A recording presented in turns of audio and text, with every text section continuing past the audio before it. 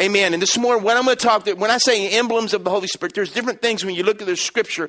Many times it talks about the anointing. It talks about the atmosphere. It talks about the wind of the Holy Spirit. It talks about the breath of God. There's the oil of God. And there's the rain of God. The anointing oil of God. There's many different things. There's about 12, 13 different things when it represents the Holy Spirit in the Bible. But this morning, what I want to talk about this morning, I was going to talk about the fire of God this morning. The fire of the Holy Spirit. And how many of you say, Pastor Bubba, I need a little fresh fire in my life?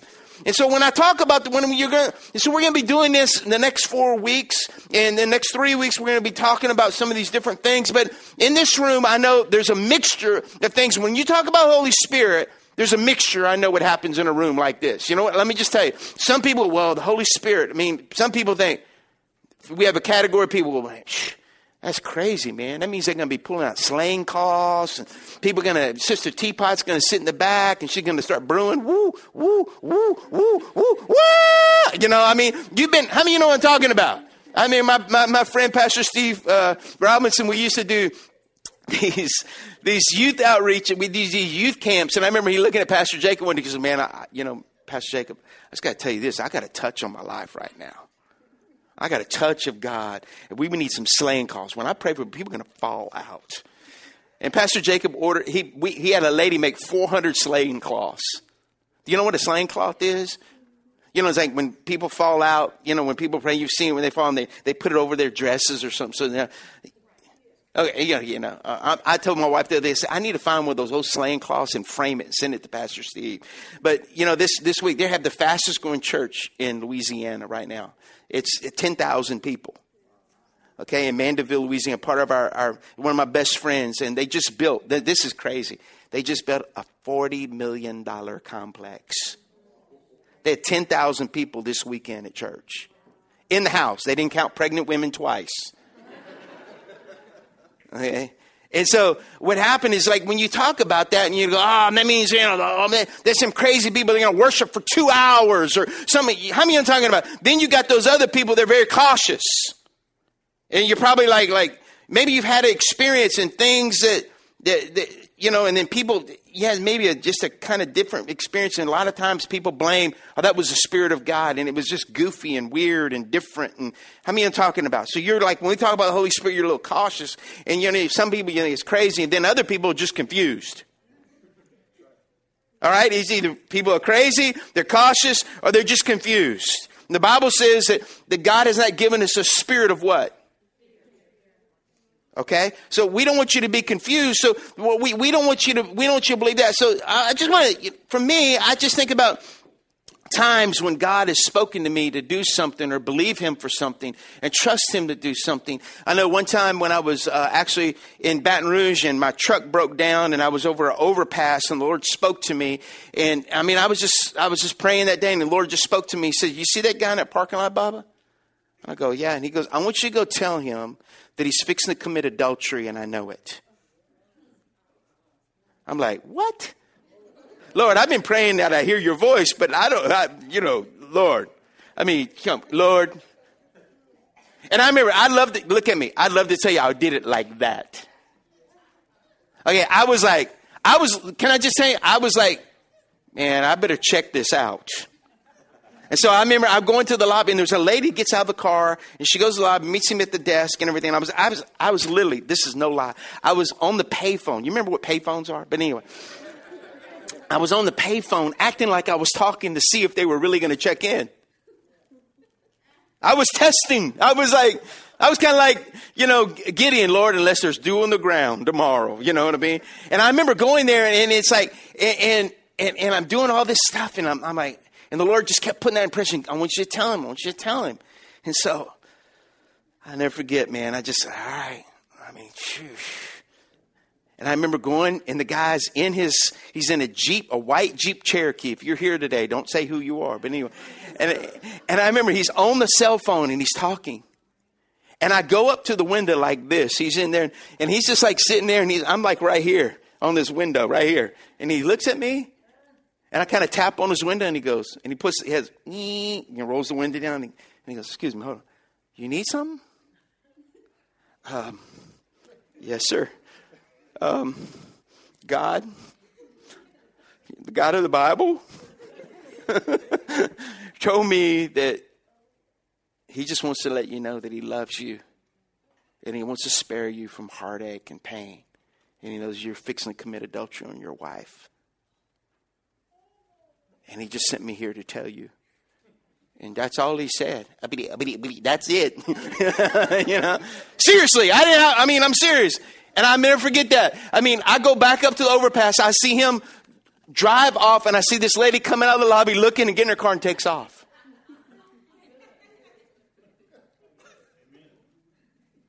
Okay. You can say, man, I don't want anything like that to happen in my life. But there's been other times. I remember when I was in Honduras one time, and I was there, and we had to go to a jail.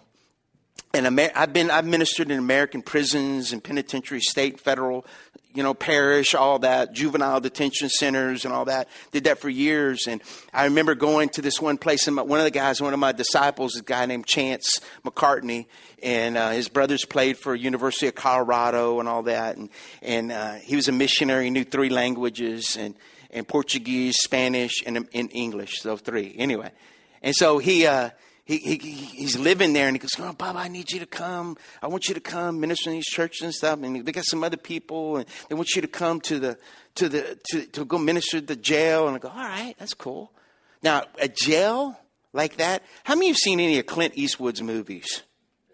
Don't lie. And you've seen jail scenes of that. That's how that jail looked.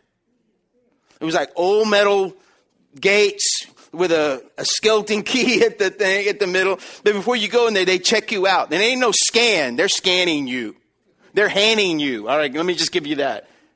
And I remember going in there, and I'm thinking, oh my God, they open the gate and they do this and they let me in by myself. And they closed the gate and locked it. I go, can I just be honest with you? My first thought was, I'm going to kill Chance. If I get a chance, I'm killing him. What the heck am I doing in this? I'm going to call they're going to have to call my wife.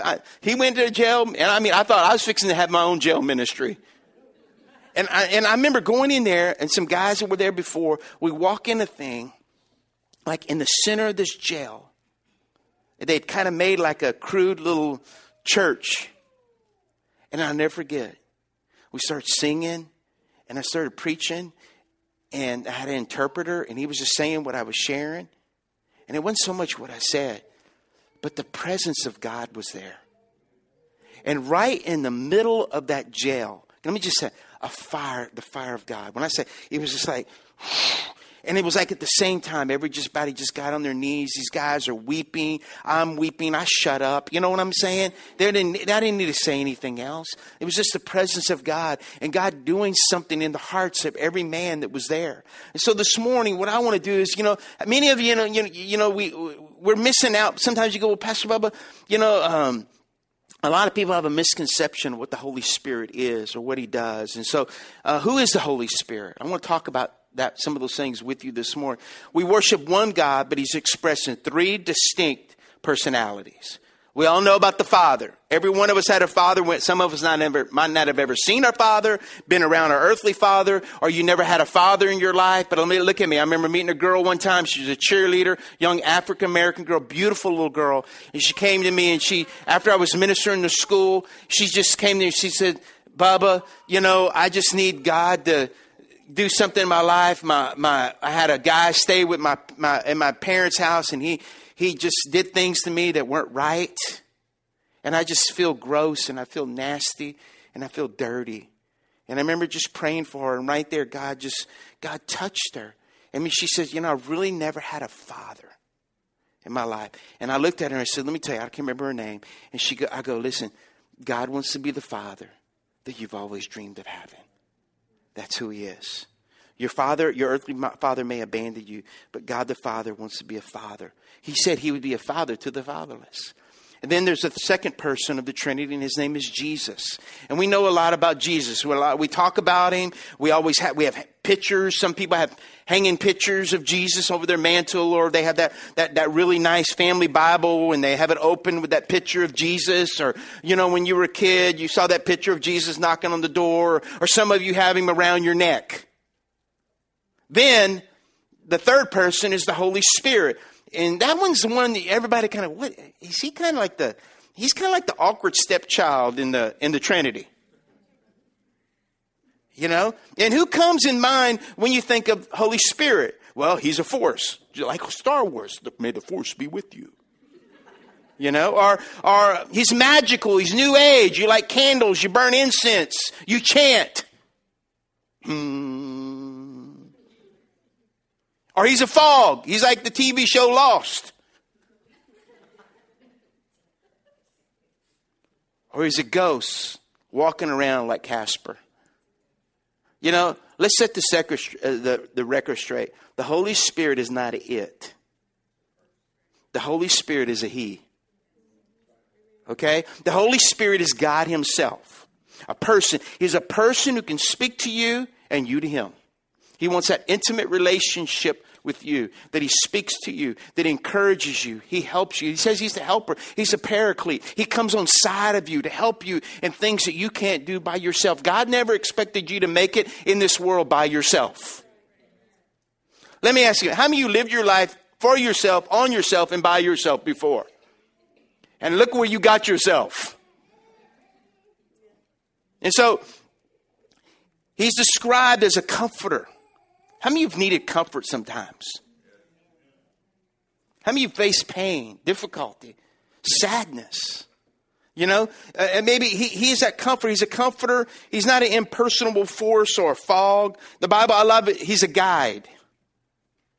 He's a guide. Like I've been to Africa and I preached in Africa, and I've also had the privilege of taking some of the guys. You know, Pastor Bible, we know you like to hunt.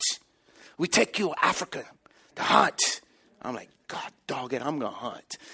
And so, you know, like the guy, my guide there, his name is Mike Farney. And they brought me there, stayed at the camp, me and Pastor Sam, who's a veteran missionary. He's over mission societies all over the world. And we're there at this camp. And he says, you know, Bubba, I'm going to take you out. We're going to hunt the real African way. We're not getting in a Jeep. We're going to walk. I'm like, at one side of me is going, dang. The other side's going, the inner boy in me. You know? And I remember we're walking through, we're seeing animals, and like, it's like we're walking through this, I don't want to call it wasn't a jungle, but like, it's more like West Texas kind of thing. But they had like these trees that are real similar to mesquite, but it was like it had a canopy. We were walking through this canopy. You could see animals, and you know, I was going to shoot, and I'm sorry, but I wanted a zebra rug. I was looking for a zebra. Zebras are like horses. You can hear them fart and snort. It's true. And man, we're going, and let me just say this. I remember going through there, and he said, look, this is what we need to do. Look at me. If he told me what I needed to do, I was doing it. Because he was a guide.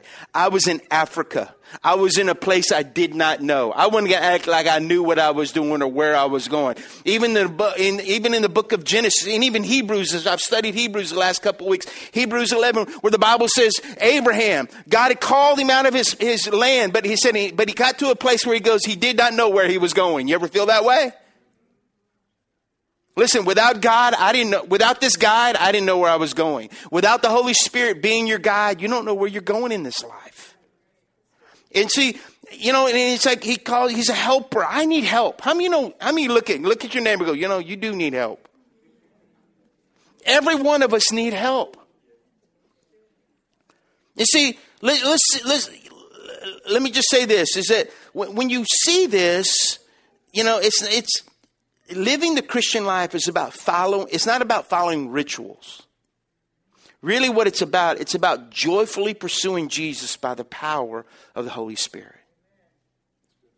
Look, I started this thing out wanting to know Jesus, love Jesus. And when you meet him, he helps you. The Holy Spirit helps you to become closer and more intimate with God. Romans 8:9 says this. It says, but you are not controlled by your sin nature. You know, there's that one side of you, inside of you. How many of you know that we all have that inner jerk in us? Everybody's got the inner jerk. You know what I'm talking about? I mean, and you're fighting that with the Spirit of God trying to lead you to do something. Have you ever been cut off and you want to give someone a peace symbol?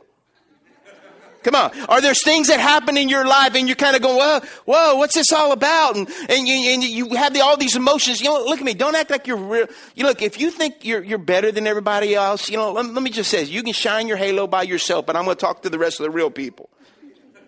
Okay? The incredible thing is that for all of us, we are tested and tried. And all of us have been delivered from being smoking dope, drunkenness, adultery, all those different. How many of we've all been delivered from whatever? So we are the redeemed. And he just says this, and there's that fight. And he says, we're controlled by your sinful nature. He says, you're not controlled by your sinful nature. You're controlled by the Spirit. If you have the Spirit of the living God in you, remember that those who do not have the Spirit of Christ living in them do not belong to him at all. See, the simplest definition of what it means to be a Christian is to be a person whom the Holy Spirit lives in.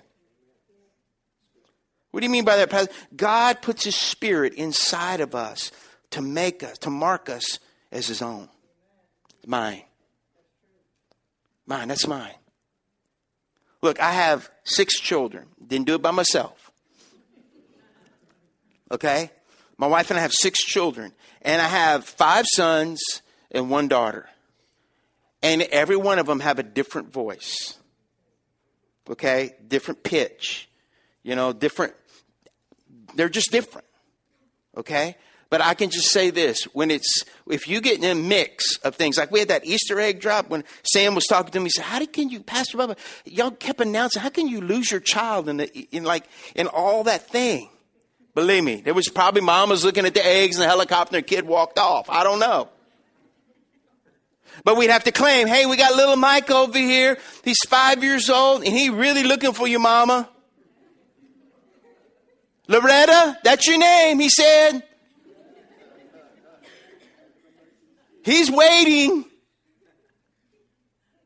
And then what it'd have to do is, I remember we had one and she goes, I know his mama. I can bring him to his mama. Do you know her? He goes, then there was one of the girls in the church. I said, that's okay. Hey, we appreciate you coming, but we're waiting for his mama. Nowadays, you don't just give a child. You know what I'm saying? And when she came up, what'd she do? She goes, that's mine. He goes, is that your mama? Oh, we don't need anything. That's God. That's mine. Hey, God. God goes, that's mine. Come on, I'm going to help you. I'm going to deal with you. I'm going to encourage you. I'm going to help you. I'm going to counsel you through this. I'm going to guide you with this. And so God's Spirit has promised not just to be with you, but to live inside of you. To be the compass for your life. You see, and so over the next 4 weeks, we're going to look at 4 different emblems or different symbols the Bible uses to describe the Holy Spirit. So today, we're going to look at the Holy Spirit described as a fire. Number 1, let me go through this. And it's number 1. In the Old Testament, David wanted to build a house for God, the temple. But God came. Let me just give you a little. God told him, he said, David, I don't want you to build it. You can't build a temple. You're a man of blood. In other words, he killed people. He was a warrior. He was all these different things. And he says, you're not going to build the temple, but your son is. But David's greatest. So David goes, that's all right. That's all right. You know what David did? He got all the supplies together. He got all that he could, the gold, the silver, the bronze. He got that special cedar from Lebanon. He got all these different things, all the ornate jewels and things like that to make whatever was done, because there was a description how it was going to be made and what was going to be done. And so David got the supplies. And so in this, Solomon ended up being the one who built the temple, but his daddy got it all together. Okay? And so here it is. It takes 7 years to build this temple. And what happens, and there was no expense spared. I mean, it was like incredible. And what happened is they have a ribbon cutting ceremony, and everybody's at this special event. And this is where we're going to pick up in the story in 2 Chronicles chapter 6. And then I'm going to go to chapter 7 right after and just read a few things, stop a little bit, share a little bit, and then we're going to go through this. So I want to talk about the first thing that the fire does. It ignites. It ignites. What do you mean, Pastor? Let's look. Okay, let's look. It says, starting in verse 12, then Solomon stood before the altar of the Lord in front of the entire community of Israel, and he lifted his hands in prayer. Now, Solomon had made a bronze platform, 7.5 feet long, 7.5 feet wide, and 4.5 feet high, and had placed it at the center of the temple outer court. And he stood on the platform, and then he knelt in front of the entire community. You think about that. He just knelt. Because it's a form of humility. Imagine in front of the whole crowd. And of Israel lifted his hands toward heaven and he prayed. And what he does is that he prays and he acknowledges God's greatness. He acknowledges God's goodness. He says, O Lord, God of Israel, there is no one like you in all of heaven and earth. You keep your covenant and you show unfailing love to all who walk before you in wholehearted devotion. That means with all your heart. And he just goes on to say, when you have kept your promises to your servant David, my father, you made the promise with your mouth and with your own hands, you have fulfilled it today. And see, what happens is, he's coming to a point. How many ever felt dry in your prayers? Y'all pray for me. Okay. How many of you just had times where you just gone through dryness? What does that mean? Or you just don't feel like praying. You ever have that? You don't feel like, oh man, I just got to praise. You know, sometimes you go, man, someone needs to kick me. And especially, how many of you may be going through a dry season and it's a hard time and you're dealing with things in your life or things around you and it makes it even harder. And what happens is Solomon, when your prayer life seems dry, here's what you need to do. You need to start thanking God for what he's done in your life. You start thanking him and praising him. It's a pattern. And then you find yourself, and what you'll do, you'll find yourself swimming in the heart, in the ocean of gratitude when you start thanking God and blessing God and praising God. And here he is. He's just building this up. And so for the rest of the chapter, he's just praying and praising God and talking about God's goodness. Then you get down to chapter 7 and verse 1 through 3. And when Solomon finished praying, I love this, fire flashed down from heaven and burned up the offering. In other words, the glory of God fills the house. And what happens is, it's like, that's what happens when you praise, when you pray, or when you may be going through something difficult. And the glorious presence of the Lord filled the temple. The priest cannot enter the temple of the Lord because the glorious presence of the Lord filled it. When all the people of Israel saw the fire coming down and the righteous presence of the Lord filling the temple, they fell face down on the ground and worshiped and praised the Lord, saying, He is good. His faithful love endures forever. And I just love what he's saying here is, fire always comes when you come to a place of sacrifice. They'd come to a place of sacrifice. They'd sacrifice all these animals. I don't have time to tell you how many bulls and all that stuff. And sometimes what has to happen, we have to come to that place in our lives. We get the bull out of ourselves. And we go, God, I need you. How many of you have ever been desperate for God? You know how you start a fire? You get some wood. Okay? And you get some wood and you get some fuel. And then what you need a spark, don't you? Come on. But you need air to blow through that. And so you light that thing and I was like, it comes.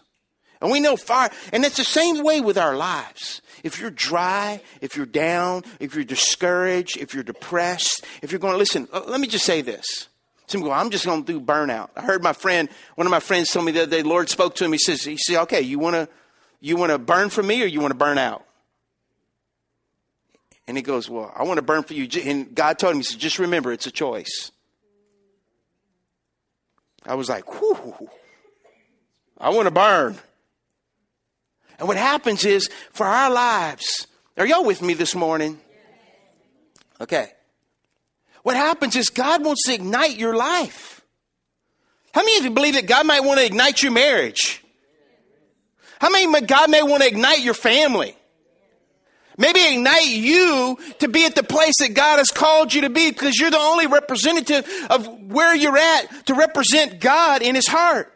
Because they've had other people that have been there that are crazy, they're skeptical, and you know what I mean? And they've left a bad testimony. You know what I'm talking about?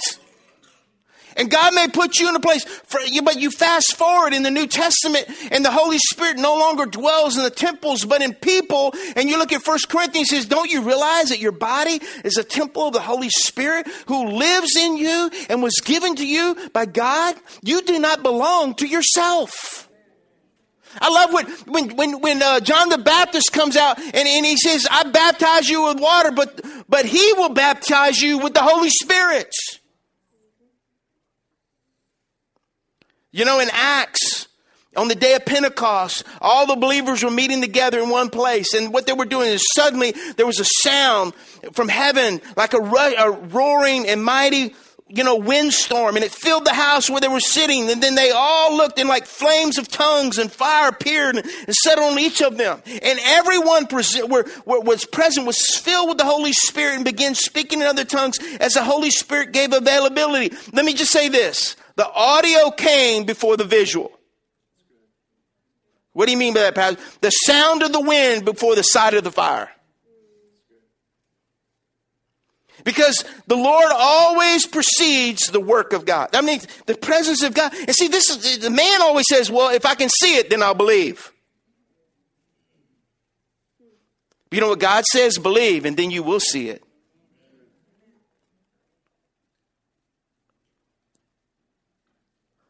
Y'all like my Uncle Si glasses? Got little camouflage right here. Hey, Jack. Anyway. So, hey, my Duck Dynasty glasses. I kind of like them. Anyway, I can see. See, do you notice at the beginning of the temple, the New Testament and our salvation is ignited by the fire of the Holy Spirit? See, so fire ignites. Some of us, you need to get a kickstart. Some of you, your wood's wet. Some of you, the reason you're like, man, I'm just struggling because you haven't gone to the place where you just need God desperately. And I'm going to talk about that in a minute. And see, the second thing, let me go, and I don't want to go long here. Fire purifies. Okay, the first, is in Isaiah, and we're using some Old Testament here. Then I said, it's over. I'm doomed. Here it is. Isaiah's up. He's praying. He's saying, Lord, he's prophesying to all these people for the first 5 chapters. He goes, woe to you. Woe to you. God's coming down after you. He's coming. And all of a sudden, you know what happens? He gets a picture of God himself and he goes, woe unto me. He'd been preaching to other people, but when God's presence showed up, when the Holy Spirit came down, he goes, whoa! Isn't it easy to preach to people? But let God show up in your life. And guess what? I always heard this. When a preacher's pointing at you, there's some more fingers pointing back at him. Fire purified. And see what happens. He saw the fire of God, the presence of God came, and he was judging all these other people. But then all of a sudden the presence of God came and touched him, and he goes, whoa, look at me. Whoa, I'm messed up. There's some changes that I need to, come on. Yeah, and he says, I'm doomed. And he says, for I'm a sinful man. I have filthy lips. He sees God and he says, man, I'm undone. And I live among a people with filthy lips. I don't know what he's saying, but let me just say this. Isaiah, he sees this. He goes, my lips aren't doing what they need to be doing. Not only are my lips, I don't know, maybe in my speech, the way I talk to people behind their back. He might have a little profanity thing going on. He could have had a little gospel little thing. I heard a lady come into a church one time and she'd been gossiping for years and years and run people off. And she came to the altar and the pastor looked at her and he said, baby, why are you here? And he goes, well, I've been talking behind people's back and I just got a real gossip spirit. And he said, well, baby, your tongue ain't big enough. The altar ain't big enough for the tongue you got.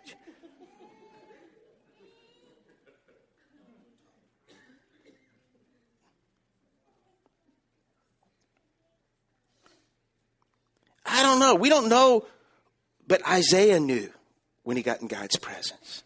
I'm not saying I know. But he said, my lips, I have filthy lips, yet I have seen the King. You know what? When I get around God or get around godly people, there's a thing called conviction. And conviction's good. Hello. Condemnation is where the enemy goes, you no good, no good, no good. Barnacle on the bottom of a boat in Delcom Harbor. You little barnacle, you no good. You cigarette sucking little sinner, you know what you've been doing. You know, girl, you look so, you wear pants so tight you can see the date of the dime on your jeans. My God, you're right.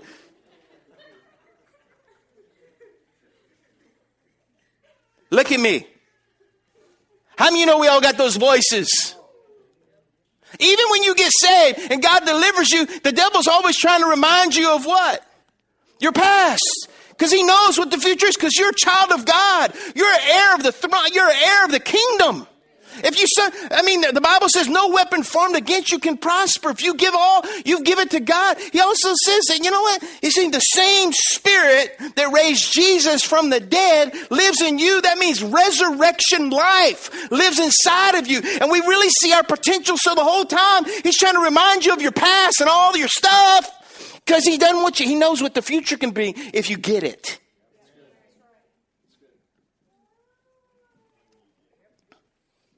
You see, am I making sense here yet? And see, yet I've seen the King, the Lord of heaven's armies. And then one of the seraphim flew to me, and with a burning coal, he had taken it from the altar with a pair of tongs, and he touched my lips with it and said, see, this coal has touched your lips. Now your guilt is removed and your sins are forgiven. Whatever area of your life is undone, listen, God wants to come down and he wants to cauterize. So what he did, he put them coals on his lip. He cauterized his lips.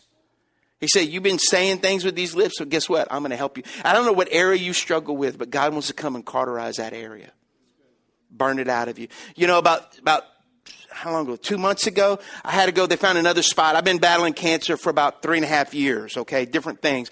And they had a spot show up in my liver. So what they went in there and did, they got this needle, and they stuck it right here. The spot was like right here. And they stuck the needle in me. And what they did, it had radio frequency ablation. They went and they stuck that thing, and it came, and when they stuck it in there, it came out like a little umbrella. And they burnt the area around that. It was like burning a wart, all right? But and they pulled it out. $40,000 later.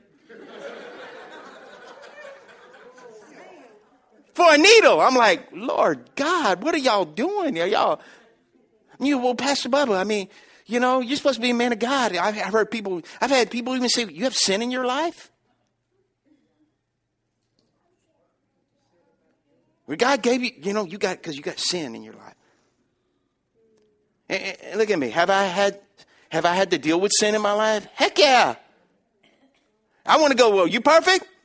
Because it's coming on you next. But can I tell you, when it first happened, and I don't want to go there long. When I first found out the news, my wife and I were sitting in the doctor's office, and when they told me what we had, they confirmed it. That I had when the first all started. She was there. I got on my knees in her office, and I said, God, the battle's yours. I trust you. And I remember getting up, and I look at the doctor, and I go, Dr. Roden, this is as much of a journey. Not only is it as much a journey for me and my family, but it's a journey for you to see the power and the presence of God. And to see me walk through this journey. And let me tell you something. When I go back there, they go, if you go to it, like if you've gone through chemo and stuff, they go, we miss you. I go, I don't miss y'all. I don't miss any of y'all. I miss the people. Because you know what? I had opportunities. You be in a chair and they're shooting that stuff up in you and stuff, and you got an audience.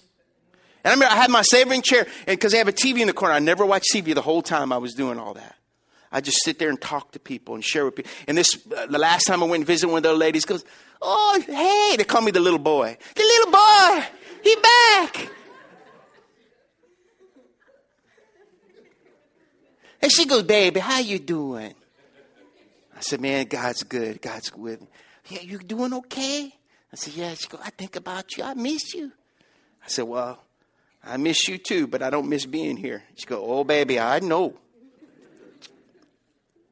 Fire purifies. You know what God did through a lot of that? Just did a lot of work in my own personal heart.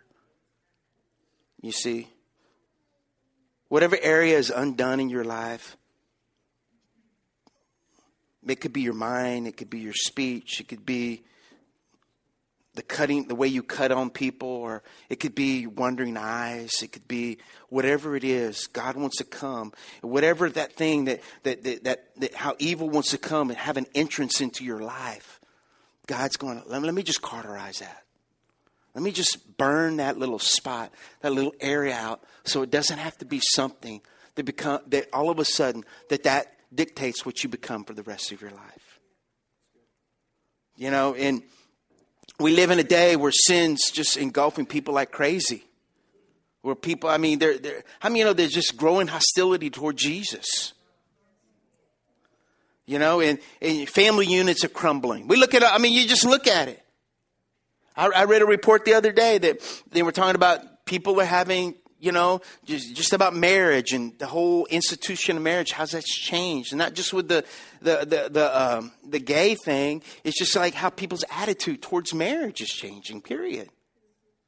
You remember they interviewed a lady, she goes, it's not about, it was a lady she was a lesbian. They interviewed her in Australia. She's from America, one of the big movements here. And they're interviewing her and says, what do you think about all this? She said, well, it's really not about gay marriage. We're not going after that. We're going after the institution of marriage itself. And see, it's just the breakdown. It's the breakdown of the family. It's a breakdown of the unit. It's a breakdown where daddy looks like an idiot on every sitcom you watch. He can't make a decision. And women are smarter than all men. We knew that already. But anyway. But the thing is, you know, people are calling good evil and evil good. You got people do you know that there are more people dying from their own hand than in car crashes and murders? That our military veterans are they're taking their own lives more by their own hand than even the enemy? We need to be praying for our veterans and thanking God for what they did and the freedom that we enjoy. Do you know that people are turning into drugs to feel alive and turning to alcohol to drown the feelings? And sometimes, look at me. I want to tell you something. Sometimes we need to go through that deep, dark night of the soul. What does that mean? Pain. God uses pain to draw us back to himself. What do you mean by that, Pastor? You know why pain pills are so... I mean, some people take pain pills, I know, for physical things. I understand that. I'm not here downing you. But there are other people who take it because they have pain in their mind. Pain in their spirit. Pain in their soul. And they're thinking, if I can just do... It's just delaying it in inevitable. Well, God can use pain to draw us to himself. How many of you ever had a child that's just gone astray and the pain that it causes you?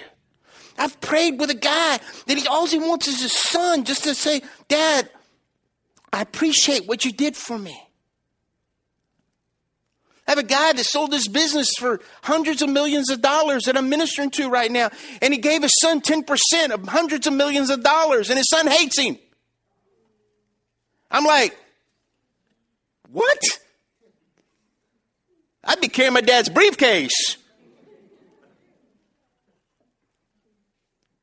See, the Holy Spirit purifies us from all impurities. The third thing, fire consumes. Fire consumes. I don't know if I'm going to get through, Jamie. I might not get all the points. Fire consumes. Deuteronomy 4:24. For the Lord your God is a consuming fire, a jealous God. Anything fire touches, sooner or later becomes fire itself. Aren't you kind of sick of yourself sometimes? You're tired of me? You know, you ever feel like, I'm just tired of me? You ever find yourself praying, God, consume me, God. Get me free from some of these fleshly inclinations that I have, that I want to go do. Make me burn. Help me become pure.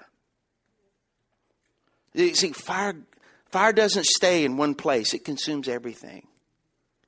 And God wants to consume every part of your life. You see, have you ever heard someone say, that man's on fire? What do they mean when they say that? They're passionate.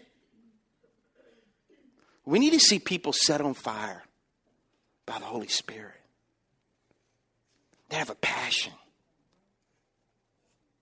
I love what Tim Tebow did. He was at our church in Lafayette when I saw him, and brought my son. He got a football signed by Tim Tebow. He was over, and they picked him out. They picked him random out of the crowd. So he was like, "This is God." You know, my dad's Pastor Bubba, but you know, man, praise God.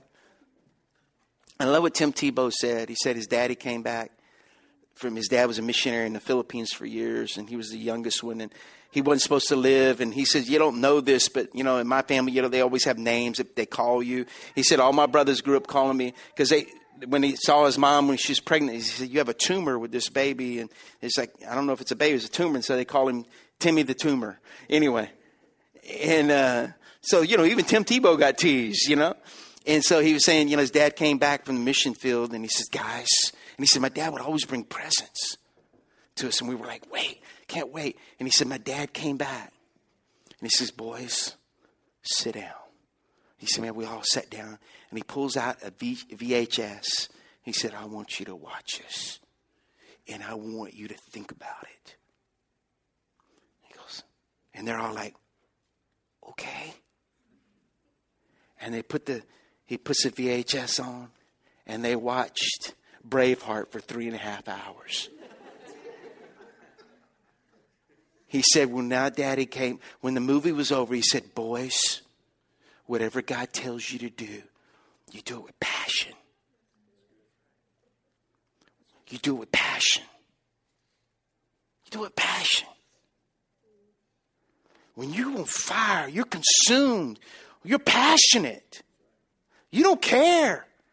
You know, I mean, in Luke chapter 24, these disciples are walking down the road. I'm not going to read it to you, but it's the road to Emmaus, and they're talking, and Jesus is with them, but they don't know it's Jesus, and they're kind of bummed out, kicking rocks down the road, and, you know, they're just talking, and goes, listen, and Jesus shows them, hey, guys, what's wrong?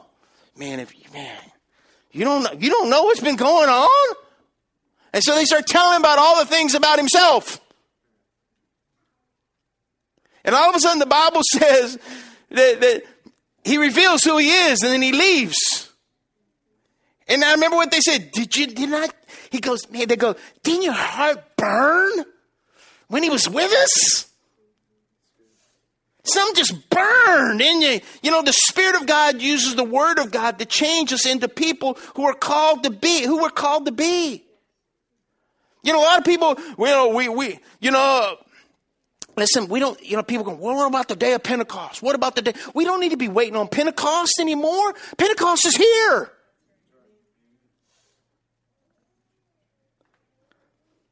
Acts 4:31, and I'm coming to the end. Are y'all ready? Y'all ready for me to end, right? How many of you give me 5 minutes? Come on, give me 5 more minutes. I need some hands up here. 5, 10, 15, 20, 25, 30, 35, 40, 45, 50. See, y'all hadn't been here a while. I hadn't been here in a while. People in Jenny's don't raise their hand for me. Anyway. He said, here's the disciples, the early church. They weren't praying. Listen, when they were getting persecuted, they weren't praying that it would leave. They were praying, God, make us bold. Just make us bold.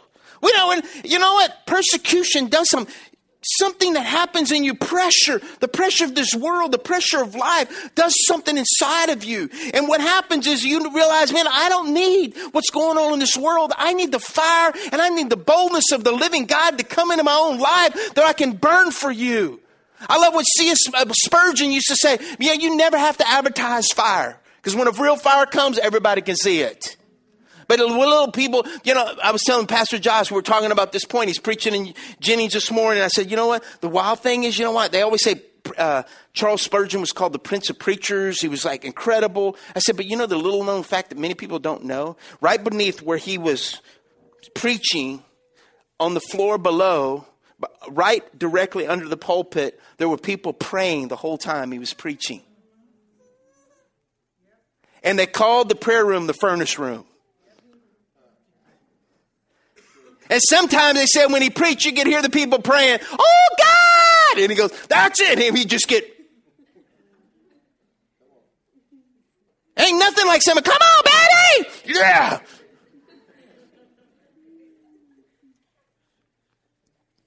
The devil tries to burn. He tries to burn us. He tries to take us out. But fire just makes you stronger.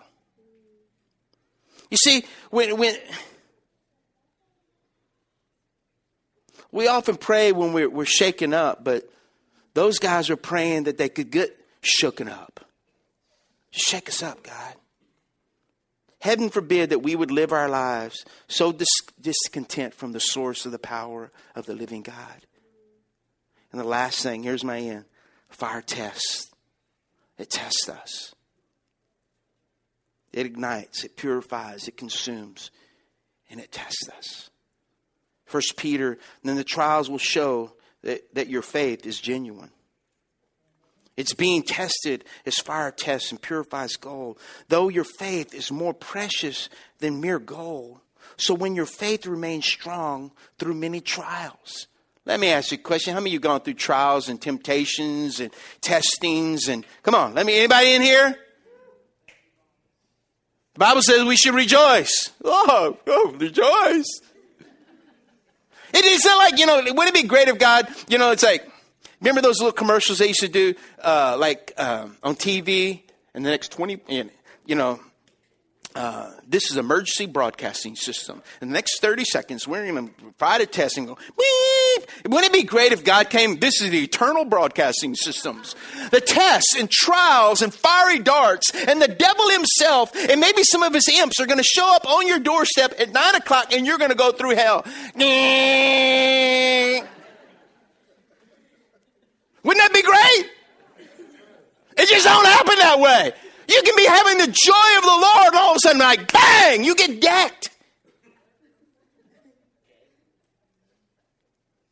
And he's saying this, it will bring you much praise and glory and honor on that day when Jesus is revealed to the whole world.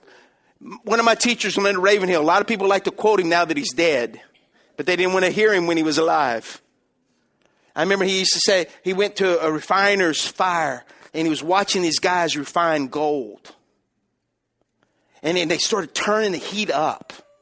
And all this dross, all the impurities began to come up. Okay? And they would begin to skim the impurities. And he looks at the guy that's the refiner doing the fire, and he looks at him and goes, "Is it ready?" He goes, "No, it's not ready yet."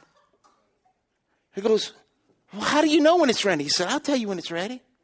And he starts cranking it up and more, and it's just hotter, and he just keeps getting that dross. And after a while, he goes, "It's ready." He goes, "How do you know it's ready?" He goes, "It's easy. It's when you look in it and you can see a reflection of yourself. Then it's ready." God sometimes uses trials and fire that we are a reflection of who He is and what He desires and what He wants.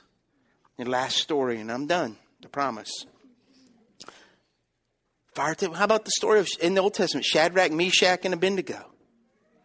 Their faith was tested by fire, literal fire.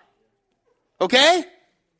And they do all the Nebuchadnezzar, he has these gods and everybody's supposed to worship them, but there's some guys, some little guys, I like to call them trick guys. They like to trick you up or trip you up, trippy guys. And they go to Nebuchadnezzar, "Hey man, those little Hebrew boys you brought in, they're not bowing down, man."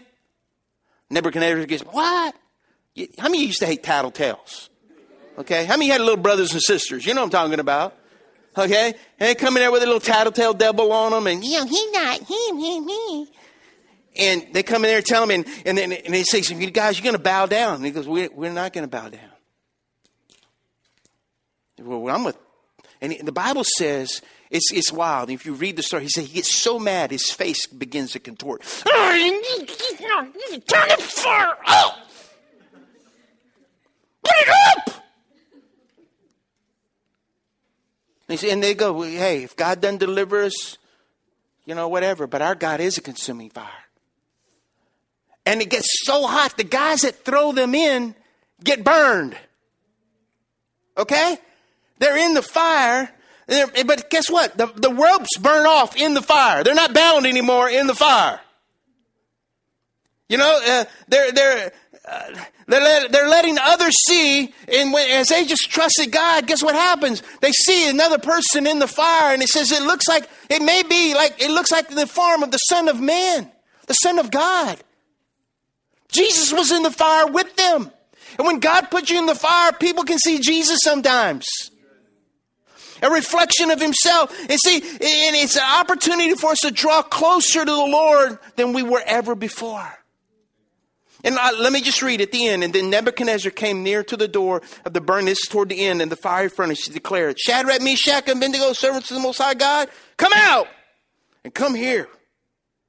Shadrach, Meshach, and Abednego came out of the fire.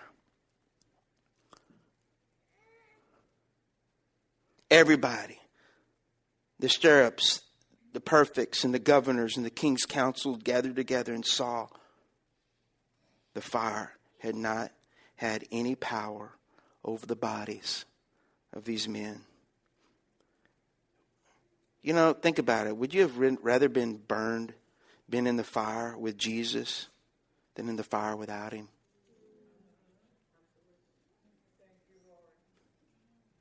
That's why they stayed there. Hey, Jesus is with us. I ain't coming out there unless you ask me to come out.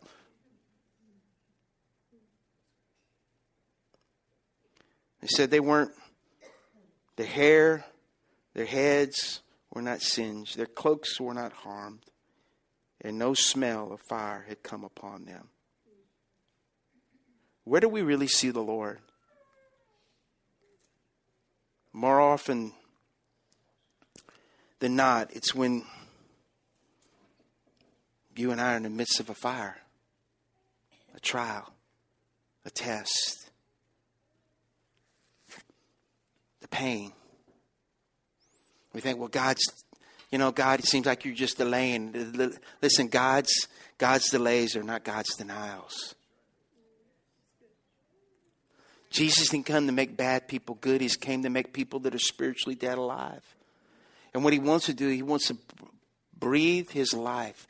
And he uses fire in the Bible many times as something that we can see that God is doing inside of our own hearts. People set in fire can walk through the fire. Does God's Holy Spirit live in you? Does it? Because if it doesn't, it can. You know, I don't go around speaking in tongues publicly, but I was at the refrigerator the other day. My wife was there, my wife and my son Luke and Olivia, and my girl's 10 years old. And she just goes, Dad. And I was doing something. She goes, Daddy, are you speaking in them tongues? I go, yeah, I'm speaking in tongues. And Luke goes, tongues, huh? He's my skeptic. He's too smart for his own good. And she goes, I said, you want the Holy Spirit? She goes, I want that. She wasn't talking about tongues. She goes, I said, and I started telling her a little bit, and she's getting ready to eat pancakes. She's in her pajamas. And I just look at her and I go, she's my girl. And I started telling her, I just said, you want it? She goes, yeah. I said, all you got to do is ask for it. And I just laid my hand on her and she raised her hands like this. And I said, just repeat after me. God, I'm hungry for you. Touch me. And you know what? I prayed for her. She didn't speak in tongues, but I said, baby, how do you feel? She goes, ooh, I felt God. I felt something, Daddy. And I said, that's God. He's close to you. He's near to you. The Bible said he's near to the brokenhearted. He's near those that are wounded. Remember, Jesus came to bring healing and power for those that have been scarred and wounded. Look, the world will wound you. People will hurt you. Circumstances will happen that you don't want to happen. That are out of your control. And we're always grasping to blame somebody. Come on, aren't we? You ever get caught for something and you go, he did it. You're like, you have a brother or sister that was like, they did it. They made me. Yeah, made you, right. I'm looking at myself, he made me do it. So he put a gun to your head and go, do it or I'll kill you. No, it wasn't like that. Listen, if you're here and you just need the power of the Holy Spirit, He's here. Can I get you to do something? Just close your eyes. Just lift your hands to heaven right now. Some of you, maybe you've been filled with the Holy Spirit already. But some of you have just been worn. You're down. You're discouraged. And you just need a refreshing of God's Spirit in your life. And others, you just say, you know, Pastor Bubba, I just want it. I need God's power in my life. If that's you, it's just faith. Faith is just forsaking all. I take Him. I take you, Jesus, at your word. I take you at what you want to do in my life. That I need you in my circumstance, in my testing, in my trial, with my kids, with my job. God, I need your power. I need your wisdom. I need your grace. Father, right now, in the name of Jesus, I pray that you would come with your holy fire. That you would consume every heart, every mind, every marriage, every child.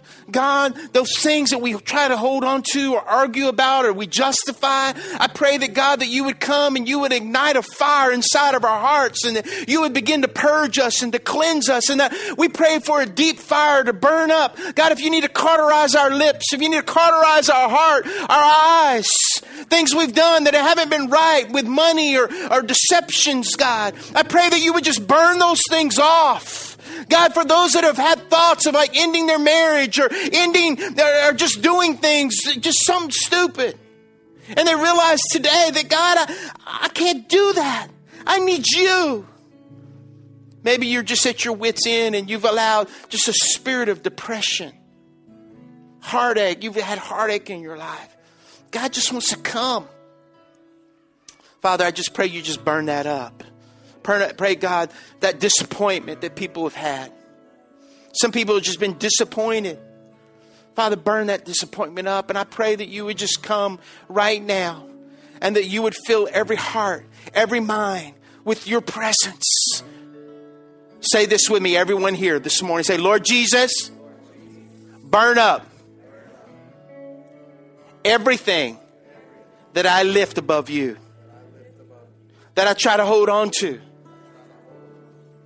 I give it to you this morning.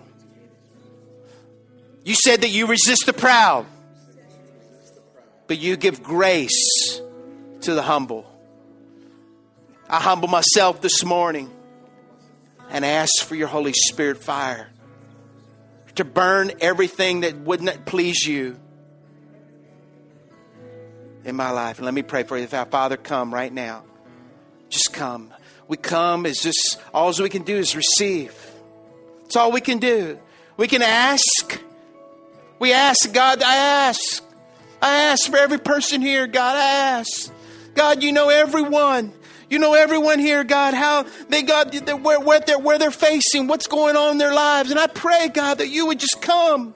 And God, that you would just come and you would just set our hearts on fire. We need you. Consume our lives. Put a fresh passion for you. God, we want to be passionate. We want to be real. We don't want to be religious. We want to be real with you, real with people around the world, real with people that we work with, real with our family, real in our marriage, real with our children, God.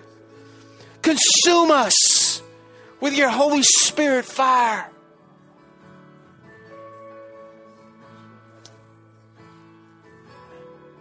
Thank you, God, that you're going to burn bright and clean in the hearts of men and women here. That, God, that you're going to set them free from themselves, from the world and the world's opinion. Lord, we can't live by the world's opinion and what people think. We want to live by your opinion. That we're a child. That we're fearfully, wonderfully made by your hand. That you're with us. You never leave us. You never forsake us. You're a father to the fatherless. You're a comforter in the midst of our pain. You said if we confess our sins that you're faithful God, to forgive us, to justify us. It's just as though it ever never happened. And to cleanse us. That means to wipe the slate clean. We start over, God. Even though we have a past, that doesn't dictate what we become. And so, Father, I pray that you put a fresh passion in every heart and every mind. here this morning. In your mighty name, I pray. Amen. Look at me. And I'm really done. People know me. Pastor, you always have about 4 endings. I've gone longer than I really wanted to. But I just feel like this. I feel like for some of you, listen to me. Don't leave out of here and go, well, okay, I kind of get it a little bit. Can I just say, my prayer for you is that God just fills you with a hunger. You know, all that stuff you made excuses for before, God just burn that up. And give you a fresh hunger, a fresh thirst. Listen, when I got saved, Pastor Jacob led me to the Lord. I got filled with the Holy Spirit. The next night I was out on McKinley Street, the Strip in Lafayette. Don't look at me like you don't know where that is. And I was sharing with people about Jesus. I was on fire. I was just passionate. And I remember I said, God, I don't ever want to be religious, but one thing I always want to be is real. And that's what I pray for you. Look at me. Let me give you a warning. Can I just tell you more? And I'm done. I'm going to give it back to Pastor James. Here's my warning. Don't hang around religious people. What is that? What are you, Pastor Bubba? Hang around people that love Jesus. Do you know what I'm talking about? Huh? Find people that have got a fire. Find someone, listen, as a pastor, as a preacher, there are guys that I have in my life. I mean, let me just say this. You know what I love about your pastor? He's my spiritual son. And Cheryl, there's a fire in him. There's a fire. Big man, big fire. Okay? Oh, I've seen him fired up the other way. Him and Cheryl. I promise you that. But can I tell you something? This ought to comfort you. You have a pastor that has a pastor that has a pastor that has a pastor. Are you hearing me? And I'm so proud of y'all as a church. I'm so proud of you and what God's doing here and what God's going to do here. And the things God's got a bright and awesome future for this campus. I'm telling you.